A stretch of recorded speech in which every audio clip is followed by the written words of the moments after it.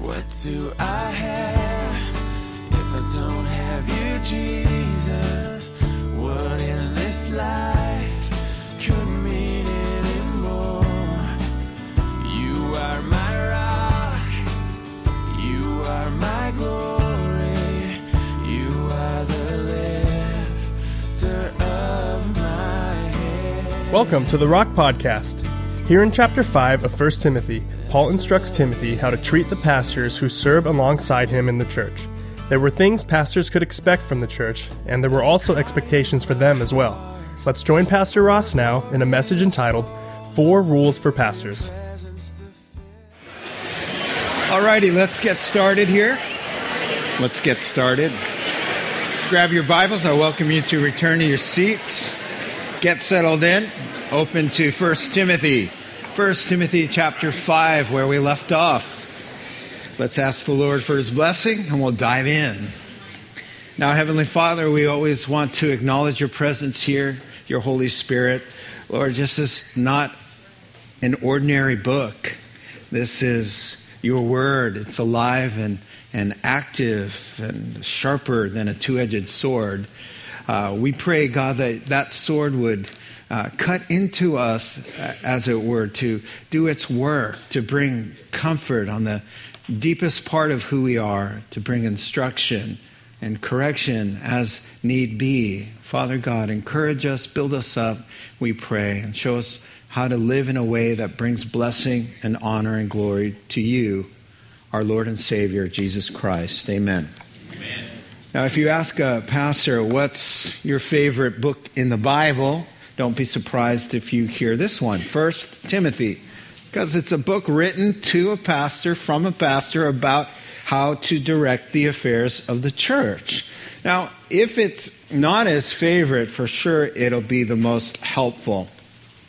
Because you could describe the book of 1 Timothy and 2 Timothy, and actually Titus as well, as a leadership manual for church organization and administration. But that sounds a little boring, so we won't call it that. But let me assure you, as our regular listeners and attenders could testify to, that this book is anything but boring. For example, Paul says to Timothy about this manual book on church leadership, he says, this letter is to tell you how people ought to conduct themselves in the church of the living God, which is the foundation and the pillar of the truth. And so right off the start, you know from the key verse, there's a lot of passion in this manual. There's a lot of fire. There's confrontation. In fact, the word rebuke is mentioned 8 times. And these are short little books. And so naming the bad guys, ousting them from the church, a call to ordinary Christians for courage and for believers to stand firm, to defend the gospel, not to be intimidated and be among those who will abandon the faith, who will fall away from the gospel. And so he's saying, Pastor Timothy, this is what a healthy church looks like. This is what godly leaders should act like. Here are their qualifications. And these are the things, Pastor Timothy, that you should be doing if you want to be an excellent, effective pastor.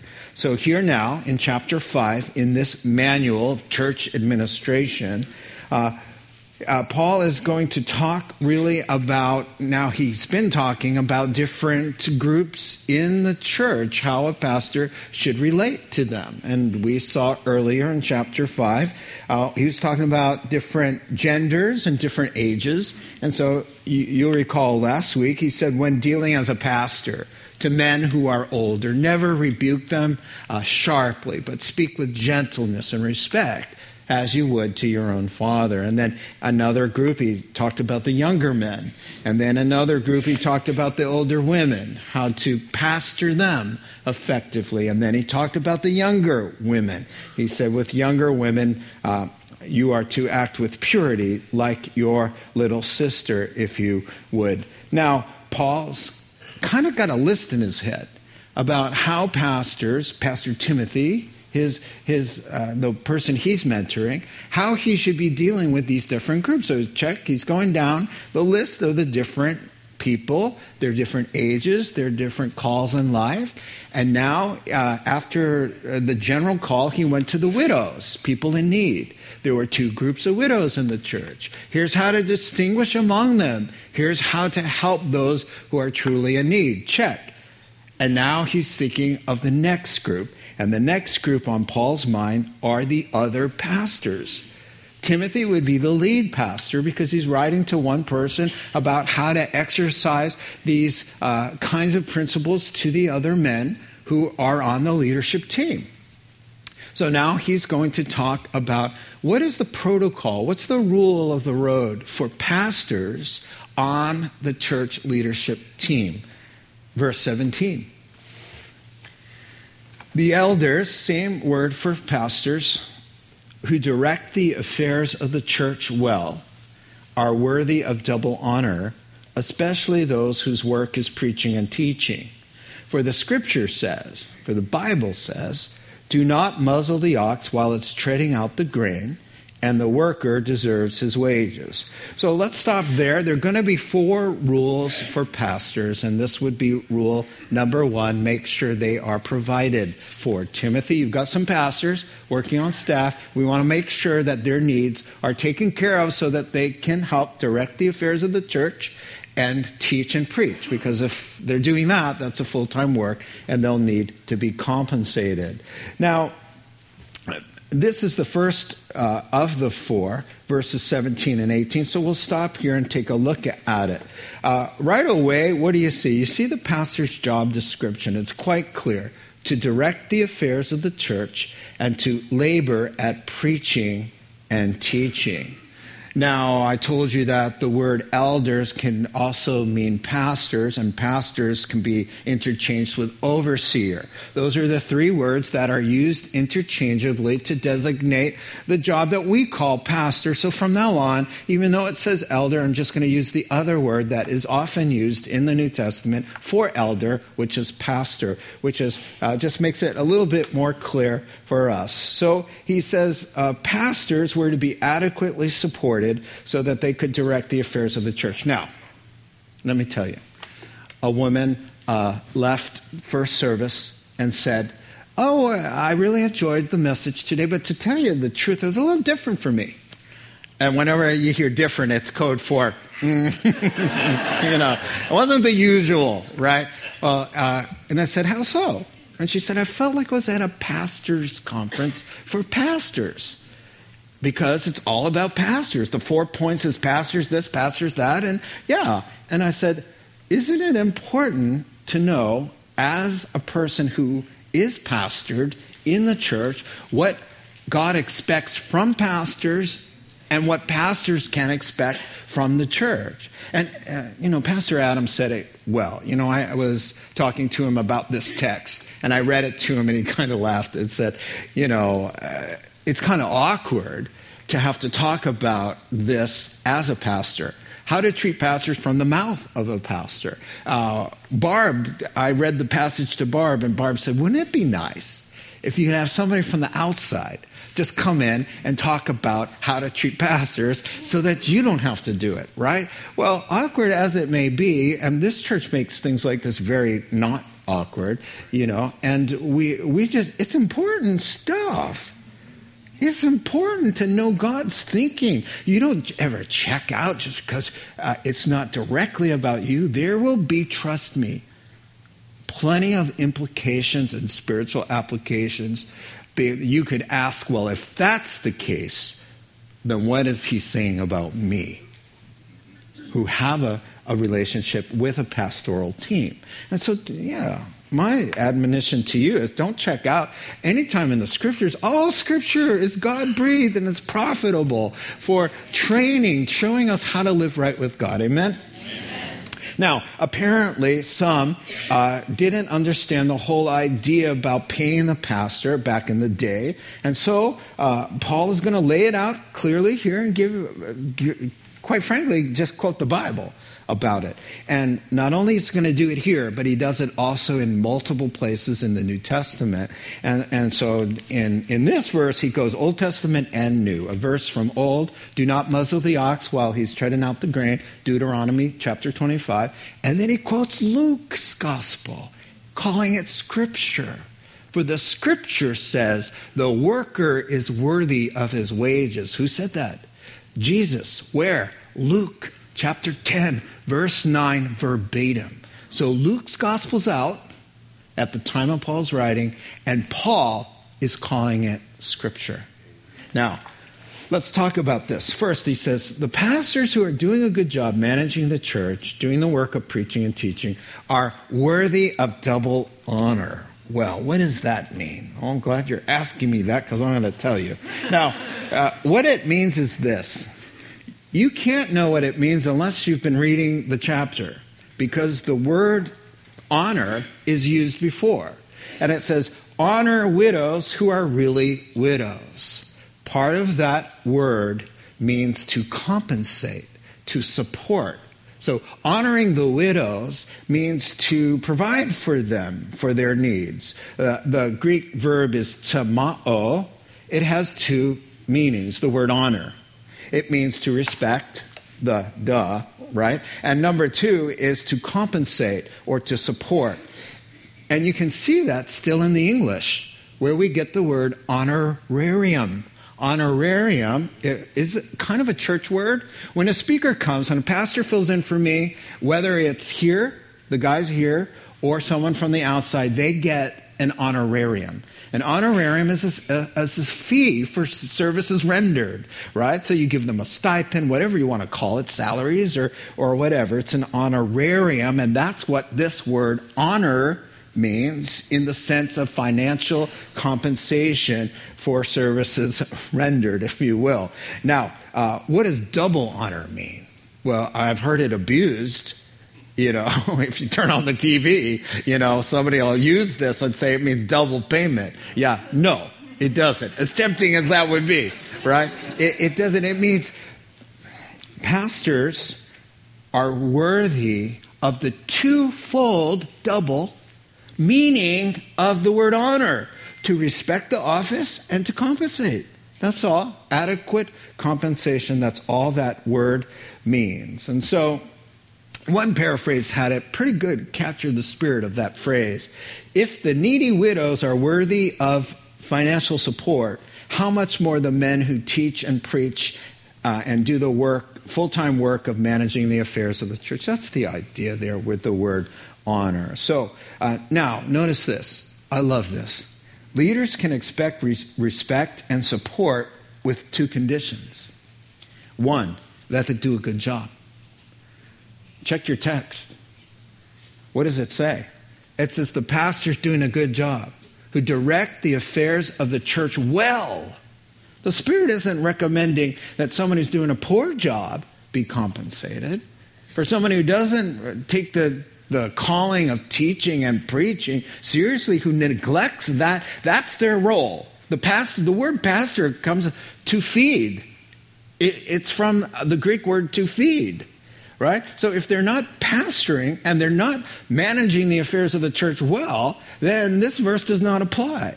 But if they are, then he says, then it's worthwhile showing respect and also meeting their needs. Now, so Paul's going to say, hey, and let me quote two scriptures for you.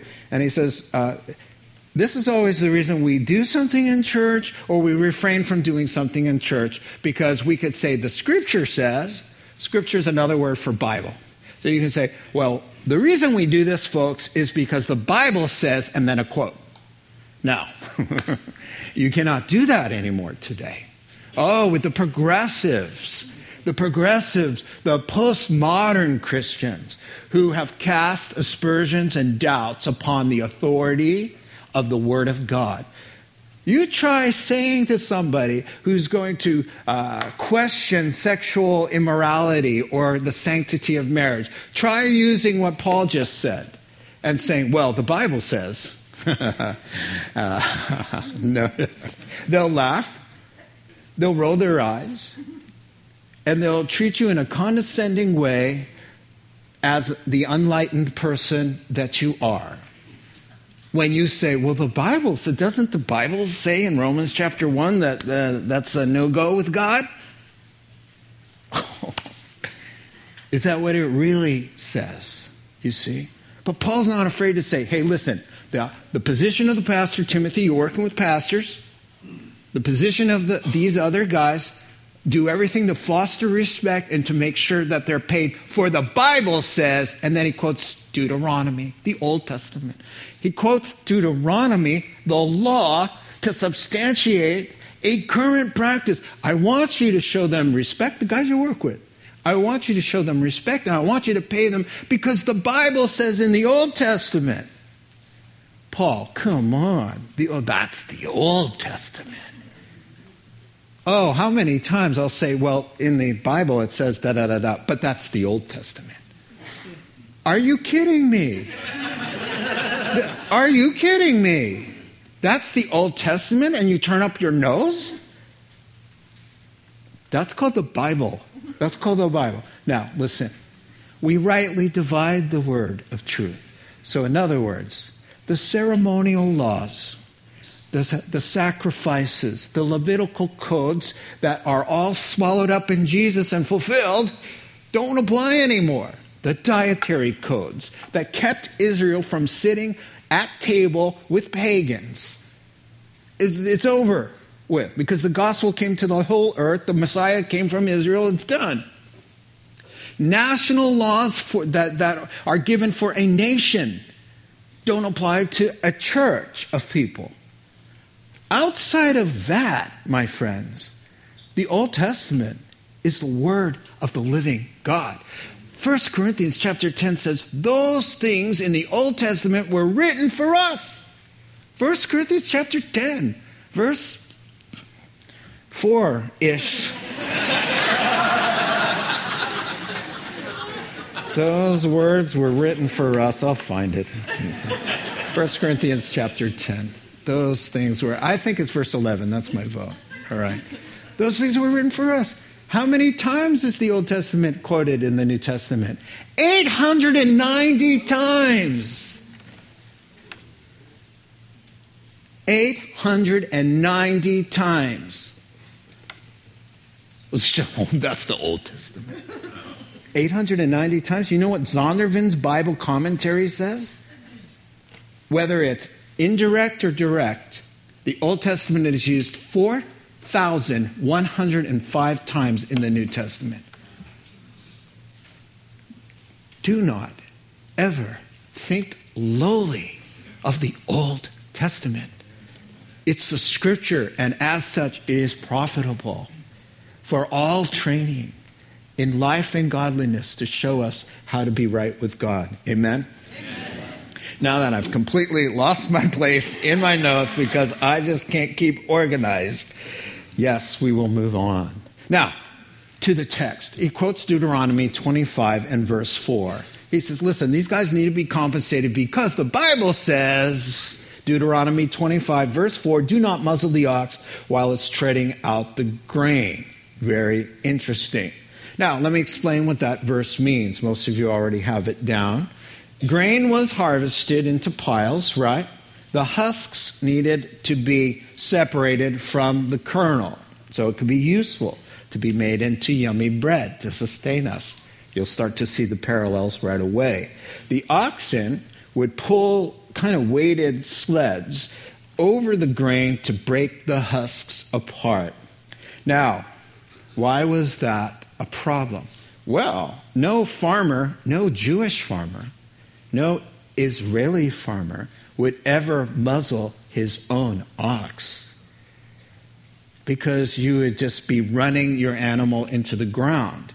You would not do that. You would not put an oil change into your own tractor. You wouldn't do that. Here's what they were doing. They would borrow the service animal. They would borrow a neighbor's ox, and then they'd muzzle it as it threshed out their fields, so that the oxen couldn't eat away some of the proceeds that they were making. So they're using and abusing the tool of a neighbor And God says, you know what? That's just wanting something for nothing. And therefore, he put that in the law. You don't disrespect your neighbor's possession like that. Don't be such a taker. Be a giver. That's the spirit of it. Now, Paul uses do not muzzle the ox while it's treading out the grain in 1 Corinthians 9, a second place. And he goes on to elaborate. And he says, you don't think this was about the ox, right? He says in 1 Corinthians 9, he says, that was written for us. He goes on to explain, really. He says, the borrowed ox is the pastor on loan from God to do a service for the congregation. The threshing is the preaching and the teaching which provides the food. I love going to a conference where a pastor will get up and he'll read a text, right? And it's got the husks on it. I'm like, okay, yeah, I kind of get what it means. And then he drives the sled over it. And he goes up and down and up and down. And I'm like, whoa, I didn't know you could get that out of that simple text. And I'm like, wow, I'm fed. The husk comes apart, the kernel's there. You can start making a little bit of bread. And you smell that warm bread coming out of the oven. And you're like, when the ox is going back and forth and he's got sweat on his withers, right? Paul says, don't muzzle that tool. That tool. Compensate, refresh them, because they're providing a service for you. Don't take it, Timothy, do not take advantage of those guys. That's what I hear him saying. Do not just say, hey, work it out, work it out, work it out. And don't think of, hey, they got jobs, they don't have jobs. During the time they could be working out there, they're working in here. Compensate them. That's what he's telling Timothy to do. And then he goes to our Lord's word, which is really nice. Luke chapter 10 and verses 7. I quoted a different verse there. But he says, and by the way, not only Moses wrote about it, but Jesus said it himself, the worker is worthy of his wages. Now, the context of that, Jesus sending out 70 workers there in Luke chapter 10, 2 by 2, and he says, go into these towns, preach and teach, do the work of the gospel, minister to people, and bring healing and all of these things. He says, oh, about money. Don't worry about the money. Luke chapter 10. Don't worry about the money. Don't worry about how we're going to sustain ourselves while we're doing this work.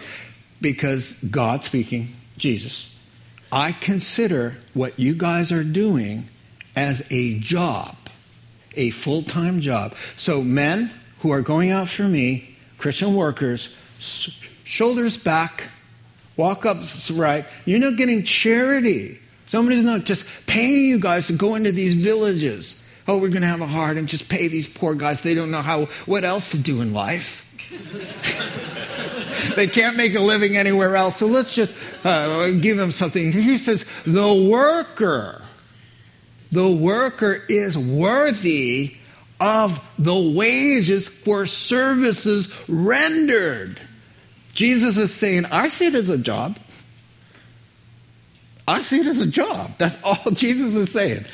And guys, you can see it as a job. You don't have to feel bad. They give to me, I give to you. It's all good. Amen? Now, and how does that work out? Oh, there's a lot of abuse here. Oy vey. In the church world, there's an app for this. There are books and manuals that say the official guideline for church administration and ministerial compensation. And they take the area of the country, and they take your years of experience and degrees and seminary and experience and size of church. And they have charts, and they give ranges, and they say, this is normal. Right here, hit the middle. That's what Pastor Rich at many, many years ago at Hessel Church loaned me that book in the early days. It was so very helpful. That's the book we use. That's the book Hessel uses. It's a book that most people, churches use. Now, of course, you're thinking, that lady was right. I am at a pastor's conference. It's interesting, isn't it? Oh, okay. I'm going to try that one more time. Okay. It's interesting, isn't it? I thought so. Very good. All right. Because you don't want to be sitting there and thinking, if it's not directly relating to me, then I'm checking out and going to rearrange the furniture in my mind. Right? Good. Rule number 2. So, I heard a woman just now getting the joke. All right. Okay, rule number 2. Do not entertain an accusation against a pastor unless it's brought by 2 or 3 witnesses. Rule number 2, make sure you protect these guys' reputations. Guard them from malicious and unsubstantiated accusations. Now, the fact of life, ministry settings and ministry itself is not always well received. Ray Stedman is a name you ought to know. He's with the Lord now, but he was a really renowned Bible teacher in the Bay Area. He started Peninsula Bible Church, and he's just the pastor's pastor. And here's what he said about this. Charges against pastors must be supported by more than one person. That is because pastors are in public view, and oftentimes they have to say unpleasant things to people. Now, they don't have to say them, he goes on, in unpleasant ways, of course, but sometimes people strike back. They try to get even, and sometimes by slandering the pastors or starting rumors. Now, so in public ministry, Timothy, listen, about these guys, they're doing the work and they're getting into people's lives and they're speaking truth. And listen, the truth will set you free. Jesus said, John 8. That is, if you can get over the hurdle of becoming defensive and receiving the truth. What do you think we say? The truth hurts. Why? Sometimes we like to hear the truth and other times we don't. And in those cases, people can get frustrated with the truth teller. And he's saying, Timothy, watch out for these guys. People start getting upset with what you're telling them, and then they start devising ways to get even with you. You embarrassed me, or you made me feel bad, or you hurt my kids' feelings in youth group, or whatever. You hear it all day long. I don't, but, you can hear it all day long in other churches. Amen? All right, moving on. You know what I love? I love Proverbs 18 and verse 17. The Living Bible puts it this way. Any story sounds true until someone tells the other side and sets the record straight. So, amen? Yes. So, hey, Pastor John, and then you hear, hey, Pastor John, what happened there? And then he tells you and you're like, oh, now I understand.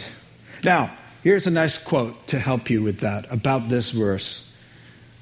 The word charges in the Greek has a formal legal feel to it. So Paul's saying, Timothy, make sure it's worthy of the whole exercise of church discipline. That is, that it's substantial and significant. There's lots of things that may rub a person the wrong way about a Christian leader. From personality to ministry style.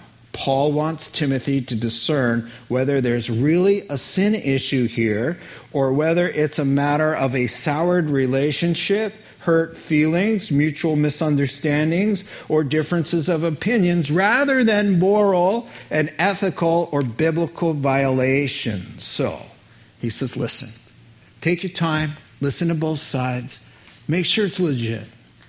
And if it's not legit, don't entertain it. Protect them. But if it is legit, let's continue the conversation. Verse 20. Those who sin are to be rebuked publicly so that the others may take warning. Verse 21. I charge you in the sight of God and Christ Jesus and the elect angels to keep these instructions without partiality and do nothing out of favoritism. Love these verses. All right. So rule number 3. Thank you. Thank you. Make sure if the pastors are sinning to pursue their repentance.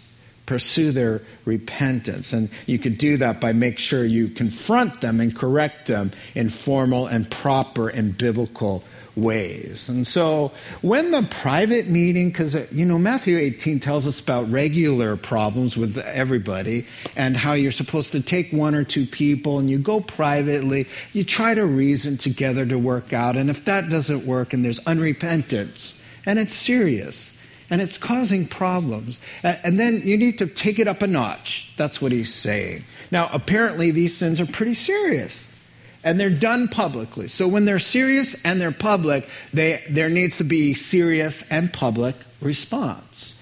Now, the word confront there, publicly confront those who are persisting in sin. That's a really good translation of that word sin, because in Greek, it means it's in continuous mode.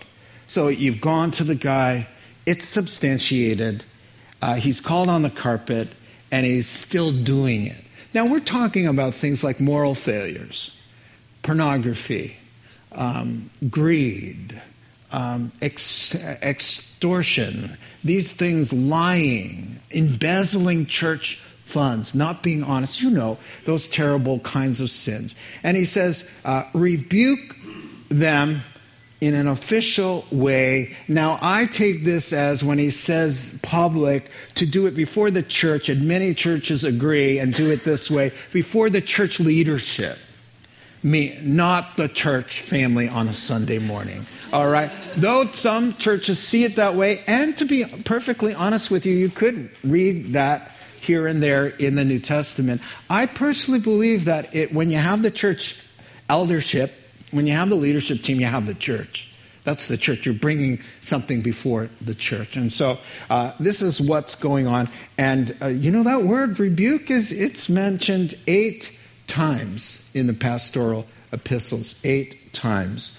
So it is something. Now, the word rebuke there means to, and I quote from a Bible commentary, to show someone their sin and to summon him to repentance. Now, Galatians 6:1 gives us I love this New Living Bible. If another Christian is overcome by some sin, you who are godly should gently and humbly help that person back onto the right track. And be careful not to fall into the same temptation yourself. So the spirit of this official, we're bringing you before the guys here. We got to confront you on this. And confront, by the way, the rebuke means to remove them, right? It's just not like a scolding. It's to remove them. And you're not making your living this way anymore because you're embezzling from the church. And we have proof.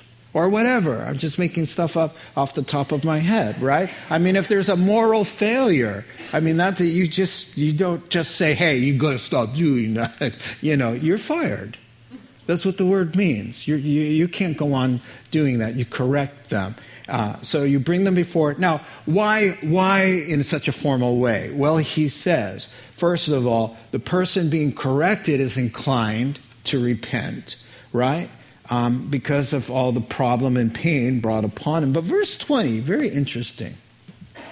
Paul adds, I want you to do this before the team, publicly, with everybody present, with somebody taking minutes, because it will help the rest to take warning. Literally in the Greek, and the rest, we take it as meaning the rest of the pastors. That's the context. So you take him before. He's fired. He's dealt with.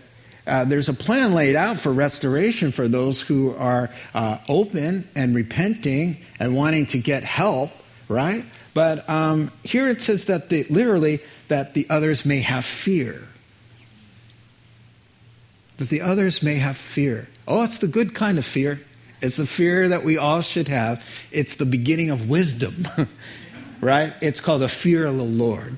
And when you have the fear of the Lord, well, it says, Proverbs 16, verse 6, it says, the fear of the Lord turns a man from evil. And so Paul says, hey, make it serious.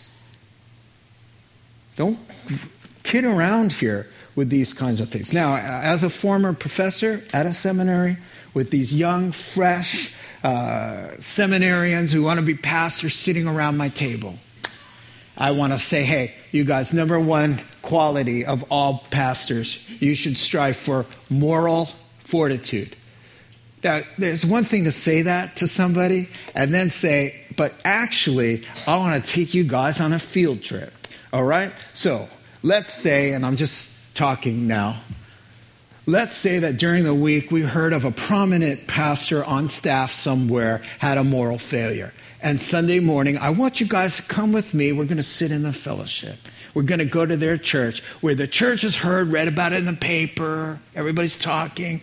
But Sunday morning is the time you're going to hear what happened and what's going on. Gentlemen, it's one thing for me to tell you, you've got to have moral fortitude. It's another thing to get in the car, go down to that church, let's sit in the pews. So you worship, everybody knows it's coming. It gets quiet. The whole church is gathered. Nobody's breathing. Up comes one of the pastors, depends who's in trouble. Is it the assistant pastor, the pastor, whoever? Up he comes. Grabs the microphone, awkward, kind of shaking. I'm here to tell you what happened to John. Here's what happened, church. The crying starts. The wife, devastated. The grown children, red face, want to die. The kid's trying to graduate. His dad's in the paper. The girl's engaged. She's going to try to have a wedding. The congregation trusted the people he baptized, weeping, thinking their faith is a sham. What can I even believe from what he taught me for years and years and years? People getting up, losing their cool, saying things on their way out, slamming the door. Church service. The church splitting. Gentlemen, it's one thing for me to say, now, you guys need to really keep your moral fortitude, man, because you're going to need it. It's another thing for you to sit and feel that and connect it to the next stupid thought you have. Here's your opportunity. Nobody's looking. Nobody will ever know. And every single one of us has that thought. Every single one of us. Here's your chance. Come on. You kind of deserve it. You've been good for so long. You know? And it's not like you're going to Z. Just go to B from A. And go to C from B. And go to D from C. And then E and F. I'm not asking you to go to Z, but you're going to wake up at Z and you're going to end up getting rebuked in front of the church and destroying everything. Moral fortitude. I just tell a guy, when you get a stupid thought, just speed it up. Speed up the tape. Speed up the tape. Okay, there you go. You get your whatever. You get your thing. You do your deed.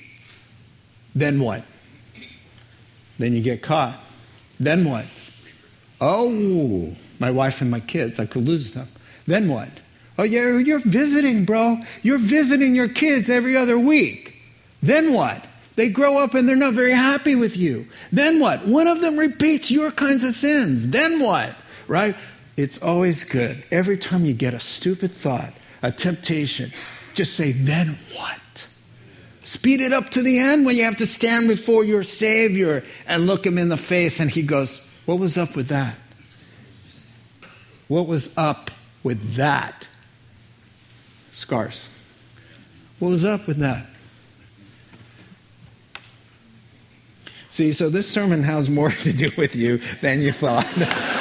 Surprise! Surprise! And I'll tell you what, that wasn't in my first sermon. I threw that in because of her comments. I'm like, how can I help these people to be interested? Well, I think you got interested.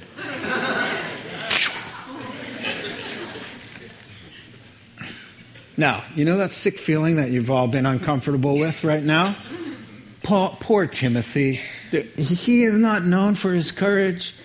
Timothy's known for Timothy's timidity. All right? That's hard to say. It's like a roller coaster for the tongue. Timothy's timidity. Try it. Try it out. What? Timothy's always being told, God, hey, Timothy, God has not given us a spirit of fear, but of power, love, and a sound mind, bro. Come on. He's always, hey, bro, fan into flame the gifts that God are doing. Remember, everybody laid hands on you, bro. Come on. I don't know what just happened to me, but I decided to bring it up a notch, all right? So here's what he says. Paul says, I know what that guy's thinking. Oh, no.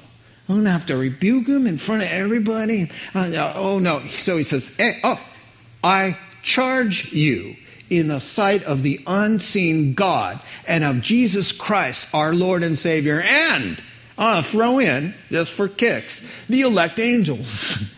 The elect angels. Elect just means chosen. The ones that didn't fall and became demons. So he says, you know what? Don't you even think about backing down from this, as uncomfortable, Timothy, as it makes you. As much as you hate to confront people, it doesn't matter how you're related to the guy. Timothy, it doesn't matter how much money he makes. Timothy, I know what you're thinking. How much trouble he'll cause if I call him out, if I back this dude into a corner like that. Oh, you have no idea the ramifications for me and my family and the church. I charge you before God. You don't show anybody a free pass to be sinning in the office of the pastor. It just doesn't matter. So he puts him, he says, I want you to swear to God that you're not going to let your personal bias get in the way, or your personal fears, or your personal issues. I'm not a confronter. Who cares? This is your job. You will do it. And if that's the case, you will stand up and you will take matters. Why? Because, Timothy, the board of supervisors is God the Father, God the Son, and holy angels. They're the eyes watching this guy, and they're the guys who want you to take action in their name, his name. I was just thinking of this actress I read about, Reese Witherspoon. She's in a lot of movies. A lot of movies I don't watch, but she's in a lot of movies. Her husband got pulled over years ago for a DUI. She was very angry about that. She got out of the car, walked around to the officer, and she said, "You're about to find out who I am. I'm a Hollywood actress." And he said, "You're about to find out who I am. I'm a police officer. Get in the back of the car." And he arrested her, right? "You're about to find out who I am? Honestly?"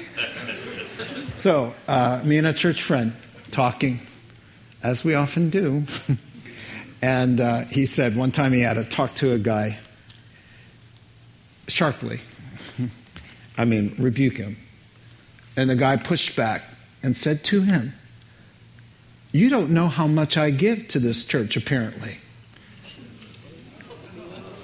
And my pastor friend, pretty funny, he said, "Oh no, I'm well aware. You tell a lot of people."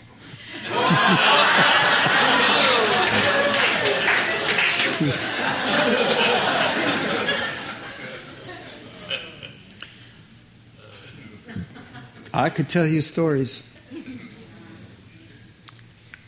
I charge you, Timothy, before God, Christ Jesus our Lord, and the angels who will appear with him on that day. He busts through the clouds. Guess who's seen behind him? The holy angels. They're involved.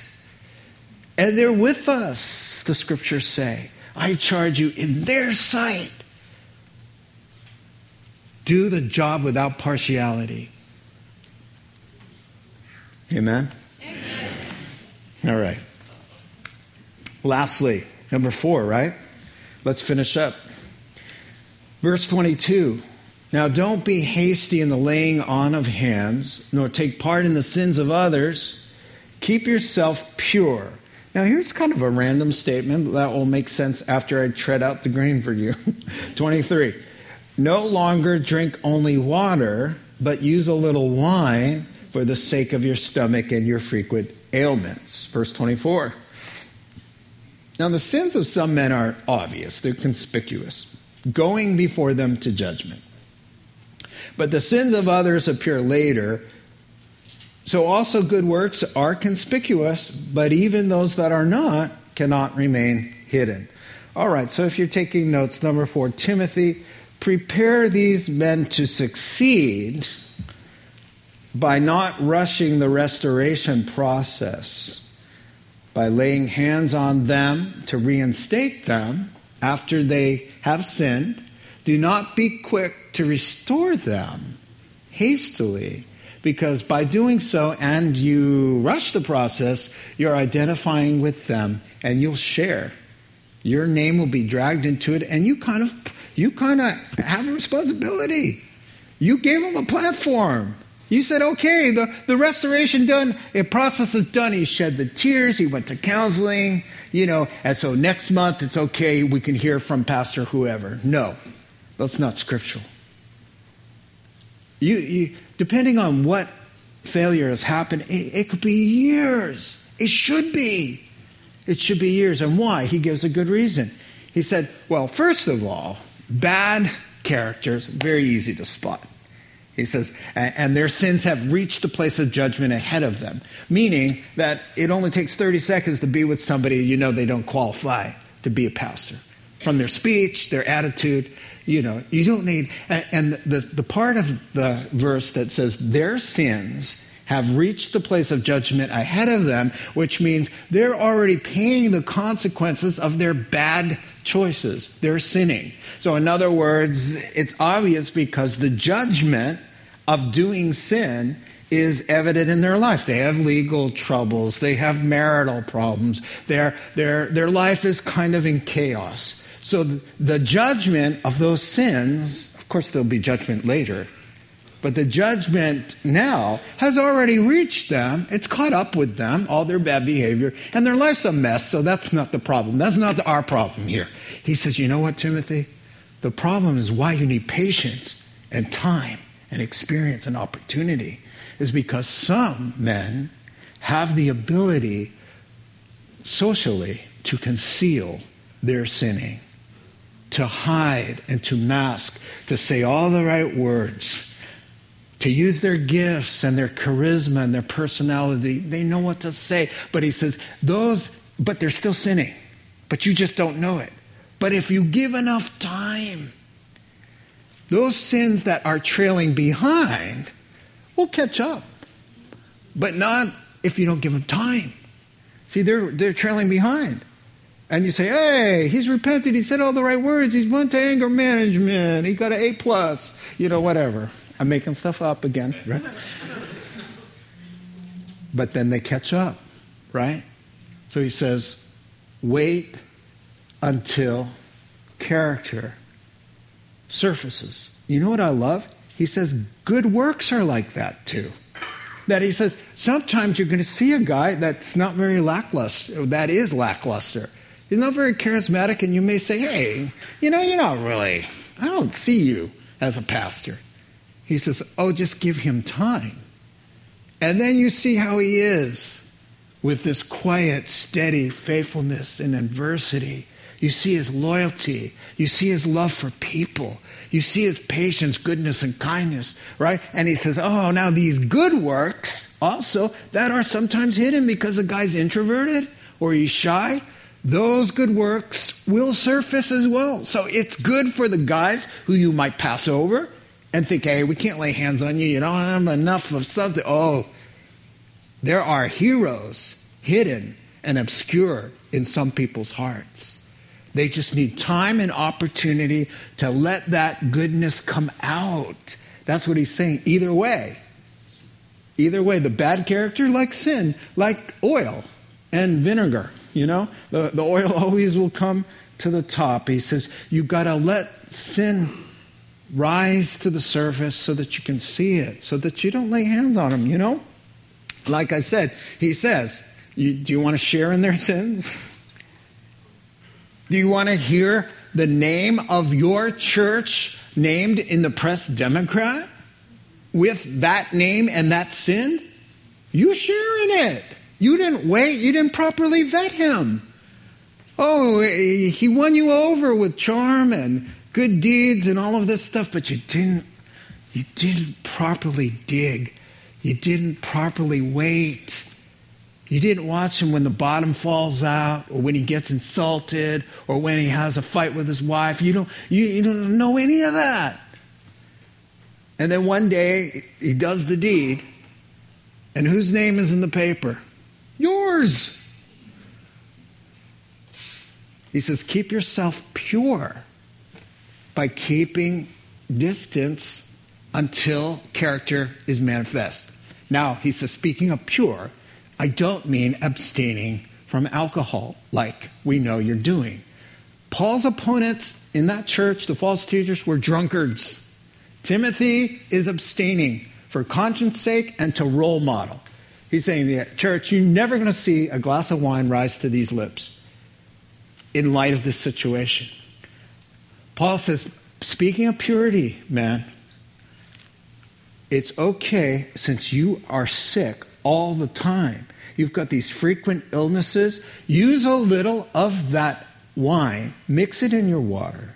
Drink it medicinally. He's not telling the guy, you're a little wound up tight, man. You need us to do. Yeah, you know how people think, He's not saying, hey, man, you need to be a social drinker. Here's what he's saying. Now listen to me. There's a product that you can use for your frequent illnesses that will bring healing to you. I want you to go out and get the product and use it so that you can experience relief and healing. The Apostle Paul. There's a product that you can go and get. I could heal you, but I'm not, because God isn't prompting that way, because God sometimes says, you know what? Instead of healing, I'm going to use this. Why doesn't Paul heal him? Why does he say, hey, dude, you need to pray. You need to seek out a healer and get healed of these frequent ailments? No, instead he says, there's a product out there that is known for it's a home remedy. I want you to get the product, go and get it, use it, because it's going to help you. Apostle Paul. It's okay, Christian, to go to the pharmacy. It really is. God uses home remedies. He uses medicine. He uses doctors. He could have said, hey, man, you just got to trust God more. You're not doing something right because you've got some frequent illnesses. But he says, hey, I know something out there that can help you. Go and get it. Because God ultimately is the one who blesses that kind of thing. So when you go to the pharmacy, you go to the pharmacy in faith that God is going to cause this thing to help you, to bring relief, to bring healing. Sometimes God can and does do miraculous healings. At other times he says, hey, there's a product. And I have given you a product. Use it. Use the doctor, Dr. Luke. Use the product as a medicinal remedy.